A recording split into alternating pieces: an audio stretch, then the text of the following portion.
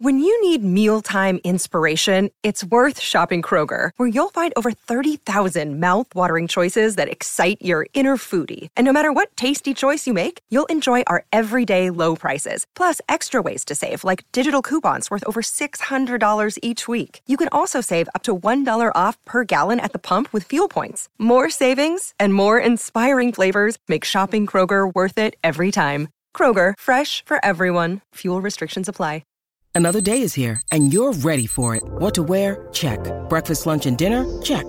Planning for what's next and how to save for it? That's where Bank of America can help.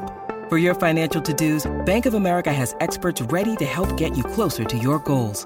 Get started at one of our local financial centers or 24/7 in our mobile banking app.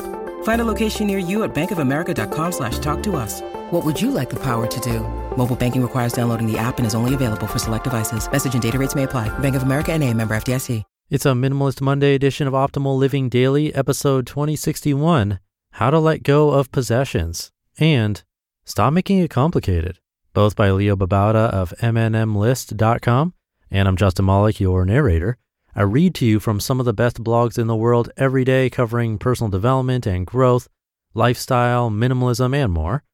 And I'm on the road today, actually in the air. I haven't traveled out of state in quite a long time, but headed to Nashville this week. So if you're in that area, get in touch. You can always get a hold of me through oldpodcast.com. And I have two posts today, both from Leo Babauta. So let's get right to them and continue optimizing your life. How to Let Go of Possessions by Leo Babauta of MNMList.com. One of the hardest things about becoming minimalist for most people is letting go of possessions. It's tough, I won't lie. Letting go can be an amazing release, and when you do, you'll feel liberated and light. But allowing yourself to let go is an emotional thing, and as with anything emotional, it's not always simple. There are a few emotional reasons we have a tough time letting go of possessions. A little while ago, I read an excellent series on learning to let go of clothes from the very small closet, and several reasons were given for this difficulty. We have memories and good emotions associated with the possessions. We spent money on the items, which meant we missed other opportunities to spend that money, and we hate thinking of the missed opportunities. We fear we might have an occasion to use the clothes in the future, or might lose 10 pounds and fit the clothes in the future. We fear an uncertain future when we might need the possessions because we don't have the money to buy more. And in the present, we enjoy having the feeling of plenty. As you can see, there's a lot that goes into this bond with our possessions. You might also notice that the first two are associated with the past, the second two are associated with the future, and only the last deals with the present. There are two ways we can beat those fears so that we are free to let go of possessions. Number one, focus on the present. Sure, we might have feelings about the past and worry about missed opportunities in the past, but those are gone. If we focus on the present, enjoying this time without the need for all these possessions, we can let go of the past. Be happy now, not tied to memories or missed opportunities of the past. If we get stuck in the past, we are missing the opportunities of the present. And fears of an uncertain future can also be banished if we focus on the present. The future hasn't arrived yet. The present has. We have no idea what the future will bring, so worrying about it is a waste of time. We'll cross that bridge when we get there. Instead, focus on living now in the present.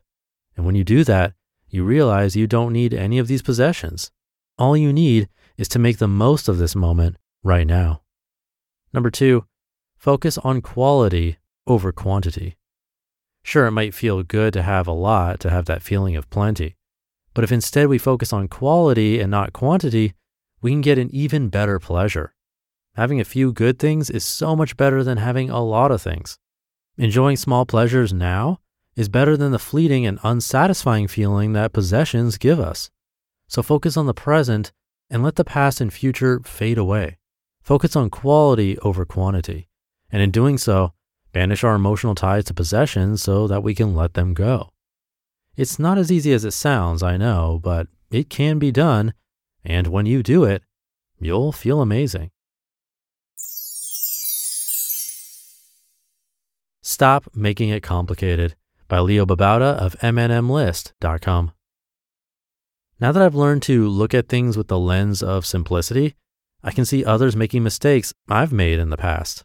I want to gently say to them and to my past self, stop making things so complicated.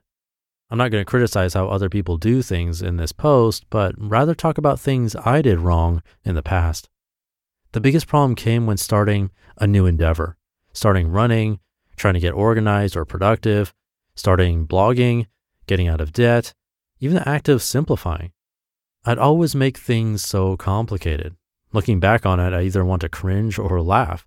And yet, I know that life is a learning process, and those early mistakes helped me to get to where I am. Even now, I make tons of mistakes, learning as I go.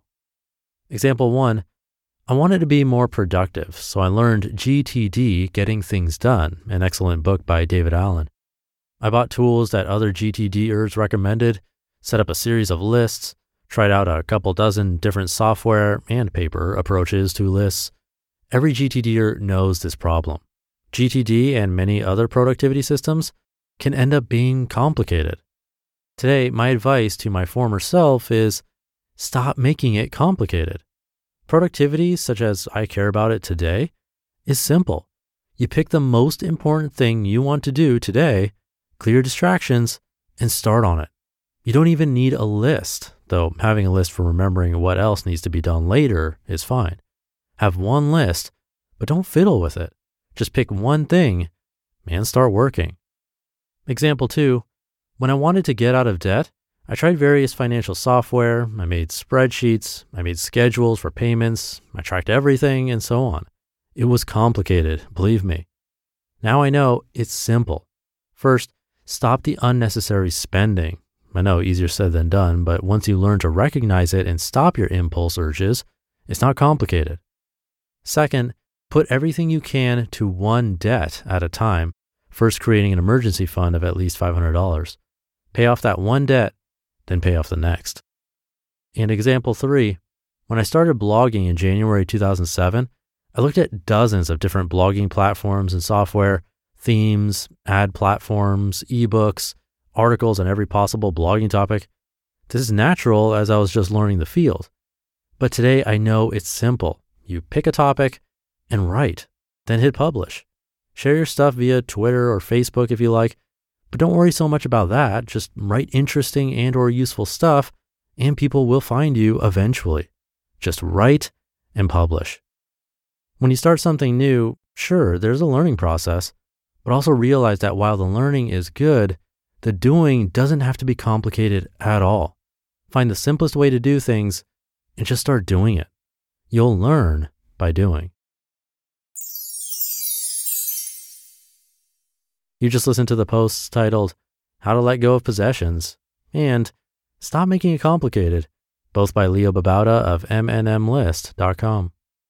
That should do it for today. Have a great rest of your day, and I'll see you tomorrow in the Tuesday show, where your optimal life awaits.